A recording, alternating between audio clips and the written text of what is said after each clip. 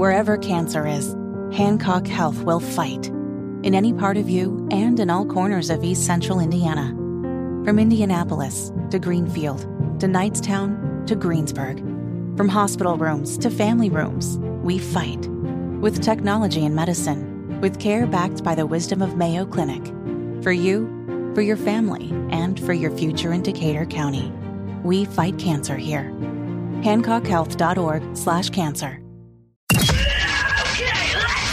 Are you really okay with this? Are you okay? Everything's gonna be okay. Are you okay? Yeah, I'm fine. I'm pretty far from okay. Are you okay with this?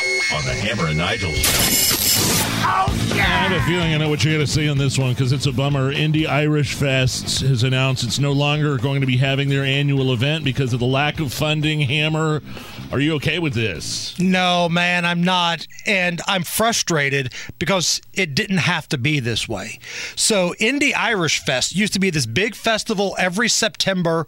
I think you and I have done our show. A couple different Irish Fests, I believe.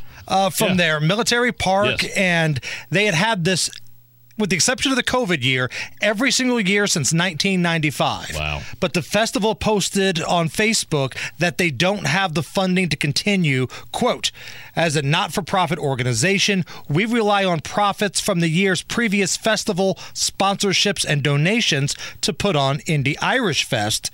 And then it goes on to say, after a year off in 2020 due to the COVID pandemic, they've not been able to recover financially, and they're not going to be able to keep up with increased expenses. So the lockdowns basically did them in. Right. And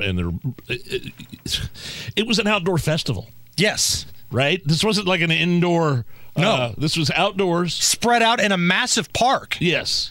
Like, and they still wouldn't let them have it that year. Correct. That was Governor 2020. Holcomb's fault. Governor Holcomb, who might as well have had a D next to his name because he governed like a Democrat during the pandemic.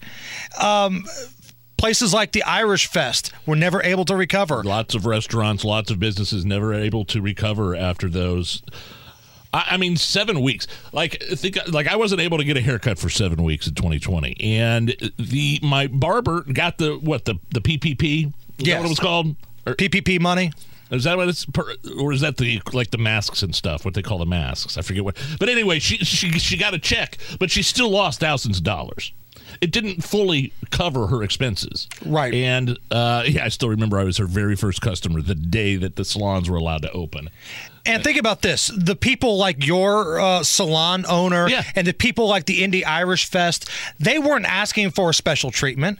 They just wanted the opportunity to be open and for those who want to come. Yes, exactly. Nobody was going to be forced to come. It was just as lame and as stupid as not having people at the Indy 500 and the Indianapolis Motor Speedway, and then the next year only at like half capacity or whatever. I got news for you. It was more than half that next year. Really? Yeah. They didn't have infield, though. Right. And keep in mind, the same Governor Holcomb of Indiana, when people were out looting and parading and marching up to his mansion, probably wanting to beat the hell out of him, he called that noble. That was a noble cause. Yeah. Lots of people outside in the circle in 2020 gathered in mass. That was noble. But if you're the Irish Fest or if you're somebody that wanted to open a salon or your restaurant, well, you're a petri dish. West Virginia's basketball coach, Bob Huggins. Huggy Bear. That's a famous name in college basketball. He has resigned. Got popped for a DUI over the weekend. And he announced his resignation Saturday saying, quote, "My recent actions do not represent the values of the university or the leadership expected in this role. Are you okay with him resigning?" Yeah, and put resign in air quotes because he got fired. Yeah. They told him, you're going to resign.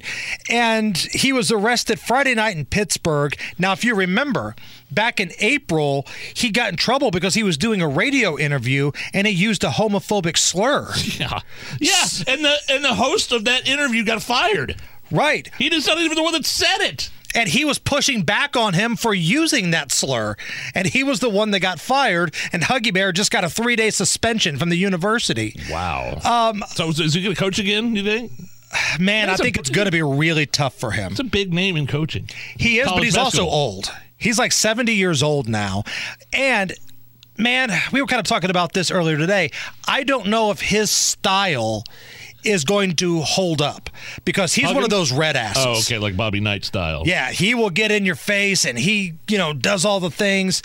And with the exception of like Nick Saban at Alabama, Kirby Smart at Georgia, other than those guys, those type of coaches, the red ass is going away because kids in college sports today at this big time of a level, Division I, they've got NIL money, they got the transfer portal. They don't want to sit there and take your crap. They'll go somewhere else and get paid and do the same thing without getting yelled at every 5 minutes.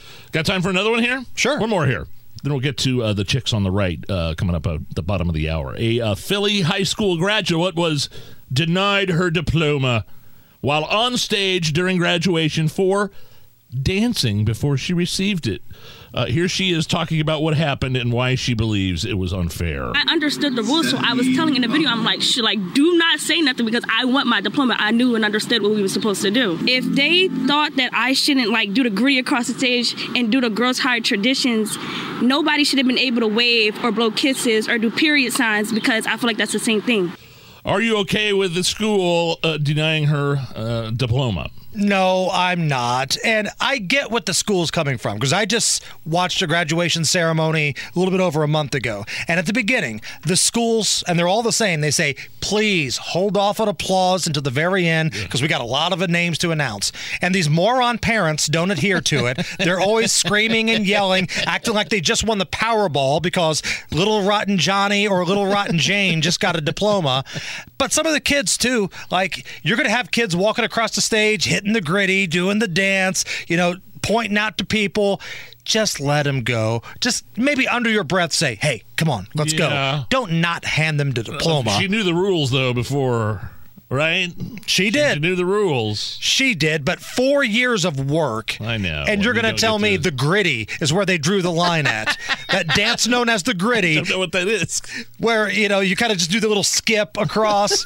That's saying no. It's nothing. 4 years of math and algebra and English and essays.